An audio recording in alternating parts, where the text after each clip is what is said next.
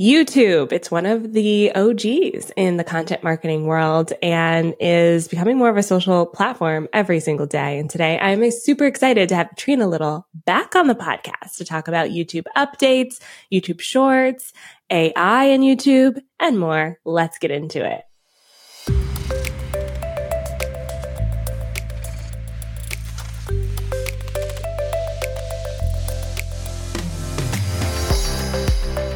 Welcome to the Savvy Social Podcast, the show that blends stories and strategies to help businesses create engaged and profitable online communities using the unique power of social media.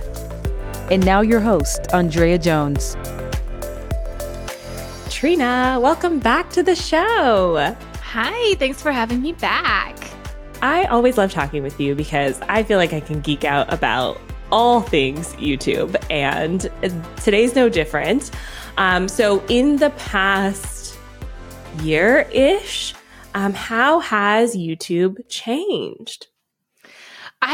I feel YouTube is becoming more and more on people's radar, right? It has taken a long time for me. It's been honestly like the longest pulling of teeth to convince people the power that YouTube could have. And I think, again, as more and more platforms pop up, the more frustrated we get. We're just looking for something easy-ish, something sustainable, something that doesn't require us to post multiple times a day for multiple kinds of posts, Instagram.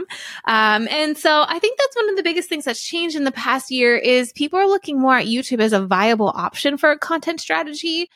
But I don't think everybody's doing it the most efficient way. And I think they're still burning out on YouTube because they aren't looking at it the right way. Ooh, okay. I want to talk more about this because I think that's me. Hello. So for a little bit of context for new listeners, I got my start on YouTube. I was blogging in 2004. I started my YouTube channel in 2007. I personally love YouTube strategies, YouTube as a platform. I met friends on YouTube. I went to the very first VidCon. I am in, I'm fully in it. And it is still really hard for me to create content there. Even now, I'm even harder on myself because I'm in the industry now. Back then, I was just posting about my life. So I find it hard and I end up burning out on trying to post weekly videos because I feel like they're a lot more polished than podcasts are, right? It's not really a conversation. And then I go a couple weeks without posting one. So why do you think that is? Am I looking at YouTube in the wrong way? Mm-hmm. Yeah, so there are two different things that I wanted to talk about when it comes to YouTube, but I do want to address the polish piece of YouTube because I do think one of the positives of the rise of TikTok is more informal, raw type content. And we can really look at YouTube now as just being yourself. Obviously, when we are filming on YouTube, you don't have to worry. I think my lunch is on the floor right now, but because the camera is only on a certain angle, that's all the only thing that people are seeing. And so we want to think about that when we're doing YouTube. It doesn't have to be on a sound studio. It doesn't have to be professional, but the content has to hit. The content has to solve that problem that your audience is having. So I think we get into our head again way often than not about how quote unquote professional the video needs to look, but more people are, I think, I'm blanking on the word, but more relaxed on how the content looks because we do see TikToks and we do see Reels that are very, very unpolished. And so it is more acceptable over there. The other thing I wanted to talk about is as entrepreneurs, and this is a hard piece for me to always wrap my mind around too, we need to look at YouTube differently than quote unquote YouTubers or content creators because we as entrepreneurs aren't going after the masses and it's not our goal to go viral. What happens when you go viral, you could totally jack up the algorithm and not attract the right people, i.e. the warm leads, the people that want to work with you, the people that want to hire you, the people that want to buy from you. And so as entrepreneurs, I think we get into our head with that perfectionism of the best video because we want it to go viral and we want to get lots of views and subscribers. When in reality, we need to just be targeting the right audience, which we know we've all niched into our professional. We all know what we're good at. We all know what our specialty is. We just need to find those people on YouTube that are looking for that specialty and focus on creating that type of content that's going to drive those people and not the masses. Yeah, you're right. I definitely am comparing myself to YouTubers. I feel like too, that's because the content that I consume, happens to be YouTubers. And I cannot film a day in the life for the life of me. My team keeps asking me to even do a tiny one for TikTok. And I'm like, if I'm not in my office, I don't have my camera with me, I'm not thinking about it. And, yeah, absolutely that is not. The relief. Yeah. Yeah, I've tried. I can do maybe one day in the life each year. When I'm like, okay, I'm committed, I'm going to do it. And it's usually around once a year I can get one out. But no, because we got to think YouTubers, their monetization stream is the more views they have, the more AdSense money they make, the more the brands are going to pay to put ads on their content. But we already have our business model. We don't need the masses. We just need the right people, because if you have 100 clients, like, okay, we're maxed out at 100, right? You literally can't take on 100 clients.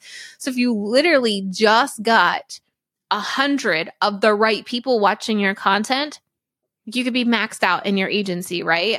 If you're doing YouTube the right way. Yeah. Beautiful. Thank you. I needed that. And I'm going to internalize that and take it with me. I just wanted to say I'm the same way, because I started watching YouTubers as well. And I still do, to get ideas on how I want to create content and refresh mine. But it's like, okay, or I watch a lot of documentaries and I'm like, oh, but I should do that with my content, or I should do that. But it's, people are coming to YouTube. The people you want to attract are coming to YouTube to get a problem solved. They don't care if you have a super cool transition, or if you are moving your camera in 5 different angles, or you have a back shot of you filming it. They don't care. They need the solution to their problem. Yeah. Yes. They just want someone to help them. I fully believe that. And I'm going to embody it now. So I'm curious though, what types of videos are working well, specifically for, business owners, entrepreneurs, like that thought leadership style person. What's one video idea that's working really well right now? I believe you can honestly get away with just doing talking head videos. And I'm going to tell you could probably do one a week and have a consistent stream of traffic to your offers. But the key is to really understand your one person. What is the problem that they're having? How are they talking about it? What are the words that they are saying? And so it's hard to just say that this is the one particular video that you need to do, but you've really got to know what are the problems that your person is searching into YouTube, because you want to make sure when they search it into YouTube or they search it into Google, you have the answer and you have it worded exactly how they were like, yes, how are they in my head? And so that's how you want to be thinking about any one video that you create, is that your person finds you on YouTube and sees a video and was like, how is she in my head right now? Yeah. And I bet that takes quite a lot of research to kind of get to that point of knowing that person. But I have had people say that to me about my social media posts before. So it totally makes sense to just do the same thing on YouTube, Andrea. It's not that hard. I don't know why I have a block about this right now, but I'm in a YouTube slump. So I'm glad that I'm talking to you. And I do want to address short form content on YouTube, because I feel like YouTube's trying to push shorts themselves. Like they want creators to create shorts, and it's a response to TikTok, because it feels like creators have kind of shifted their attention over to TikTok. Although there's a lot of TikToks about YouTube right now, people going back to YouTube. So YouTube shorts, do they work? Should we post them? So I continue to remain on the fence with YouTube shorts, and my channel itself, we test it, we get results, I'm like, not really what we're looking for, and then we don't do it, and then we test it again. Here's kind of our thought process. So we are trying to attract leads as business owners on YouTube. Those people probably aren't tapping on the shorts, the YouTube shorts tab, and watching content, because that even TikTok content is more entertainment based, right? We go to TikTok to be entertained. We go to TikTok to waste time, even if that's how people are consuming YouTube Shorts, which is hard to say if we are transitioning people to think about YouTube Shorts as a place to go entertain and waste time. But that's how it's being built out, entertainment kind of content. As business owners, we're doing educational long form content because somebody is going to be a much hotter lead if they watch a 20, 25-minute video or multiple 10, 15-minute videos from you than just, I think Shorts is 59 seconds or less.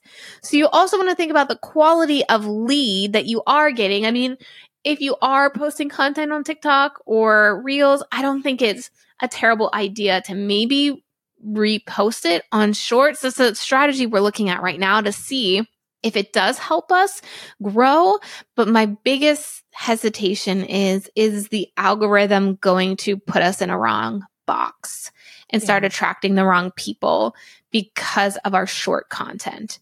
I'm not sure yet. We are actively testing this, but that's why I've been so on the fence with Shorts, is because is it worth the time even to re-upload those videos when my audience as an entrepreneur looking to have their problem solved, going to Shorts even to watch a 59-second short about how to script a YouTube video? Are they going to sit down and literally watch a 20-minute video where I go into detail about creating a script for a YouTube video?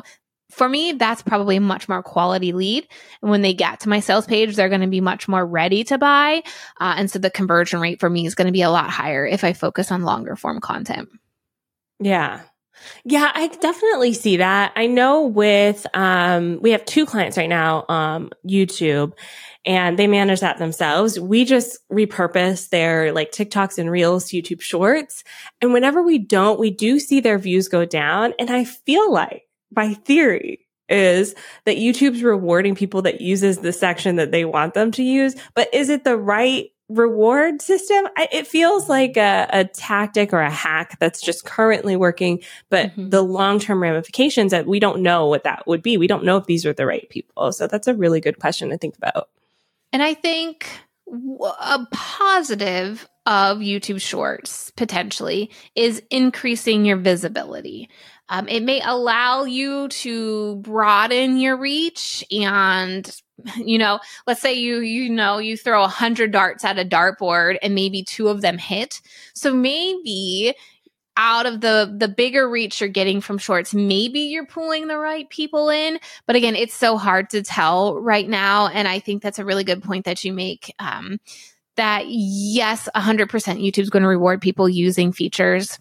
Like they rewarded people that were using, their story style. And we hear in the background that they're rewarding people with Shorts. But I also don't know if the YouTube Shorts algorithm is sophisticated enough to put your content yet in front of the right people. Like TikTok has it down. Like I mentioned, I think about something and I get a TikTok the next day on it. I just don't know if the YouTube short algorithm is there yet to send the right people my content. Yeah, I agree. Like I've had a few Shorts take off and it's just angry people in the comment. You know how YouTube comment section. It's like the YouTube comment section just now. Yeah, just now on Shorts. And I'm like, I don't move on with your day. I don't get it. But yeah, I definitely see that. Okay. So we're going to take a quick break. When we come back, I do want to talk about artificial intelligence a little bit too. So we will get back in a second.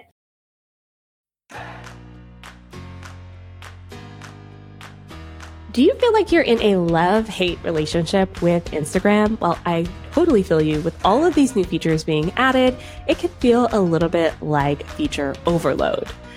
That's why I'm hosting the Instagram Bootcamp live this year, August 21st through 24th.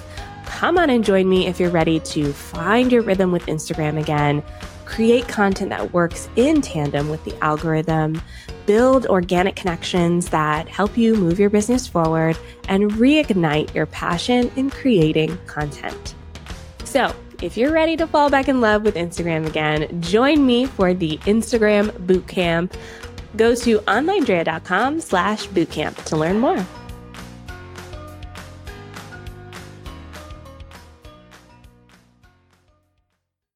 Okay, We are back. I want to talk about AI, but I have one follow-up question on the algorithm, because you mentioned the algorithm for shorts.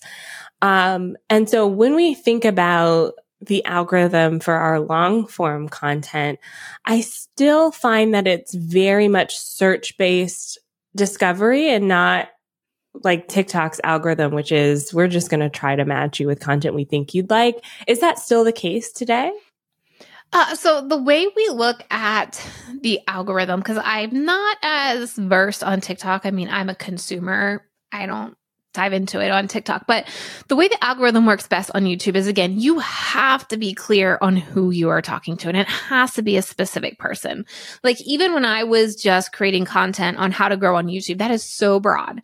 And it's not going to get me the right people. So when I zoned in and I'm focusing specifically on course creators using YouTube to generate more sales, I can talk about more specific topics that they are searching when they search YouTube. So what that does is when you focus in the beginning on that search-based traffic, you start to build an audience that gives YouTube information on who is the most likely person to watch your content. So as it's collecting that data and people are finding you through search, those people that find you through search are then going to be recommended your videos on the homepage or recommended your videos on suggested. And this is what starts kind of that hockey stick growth that you hear YouTube educators talk about. So that curve and that hockey stick starts to happen when you've created solid search-based traffic, that you're building an audience and they're starting to watch more of your content because now the algorithm is serving it on home and suggested. And then that's when YouTube can really hone in on who your person is. And it can start putting your videos now in front of other people on their home and their suggested. So that's not just YouTube search driving you traffic, but it's now YouTube clearly understanding where you fit in the algorithm bubble and who is the best person to watch your content. So it's really your responsibility to understand your audience and what they're going to be searching for if you want the algorithm to work in your favor and reach more of those people. And so just kind of like a short synopsis of what the algorithm does. That's kind of how you can see that hockey stick growth. It all starts with truly understanding. And this is probably one of the things I work with my clients and students most is let's dig a little deeper on that audience. Let's dig a little bit deeper. No, but what is the real problem? Because YouTube can't figure it out for you. You have to know it before you get the algorithm to categorize you.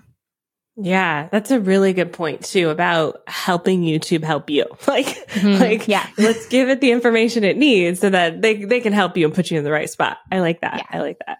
Okay. So what about AI? Like, should we be scared about using AI for YouTube, or is it okay? I think AI is definitely helpful. Just talking about understanding your audience, you can go into something like ChatGPT and start building out a true understanding of who your audience is and maybe like weed it down to that specific person. I think like AI-based videos, like where you're just typing it in and it's a robot talking or however you want to jazz it up, I don't think that's going to take the place of humans. We always are going to want to have human interaction. And so if you are showing up each week, helping your audience, there's nothing that's going to take that away because we're still humans and we want that connection. We want that feeling like we have people we can trust on YouTube. Other things that are working with AI is, like I said, using ChatGPT to even come up with content ideas. vidIQ now has a lot of AI ability inside of it. We use it to help us come up with title ideas because titles are so important on a video. We don't obviously copy and paste what they give us, but it gives us a starting point and we may like mix and match a couple ideas. The last time I was in vidIQ as well, there's even an entire tab I just saw it for the first time. I was in there the other day. It will help you come up with the title. It'll help you come up with the thumbnail concept and help you write the video. And so more and more of you who are saying you don't have the time for YouTube, AI is helping us speed it up, speed up the process.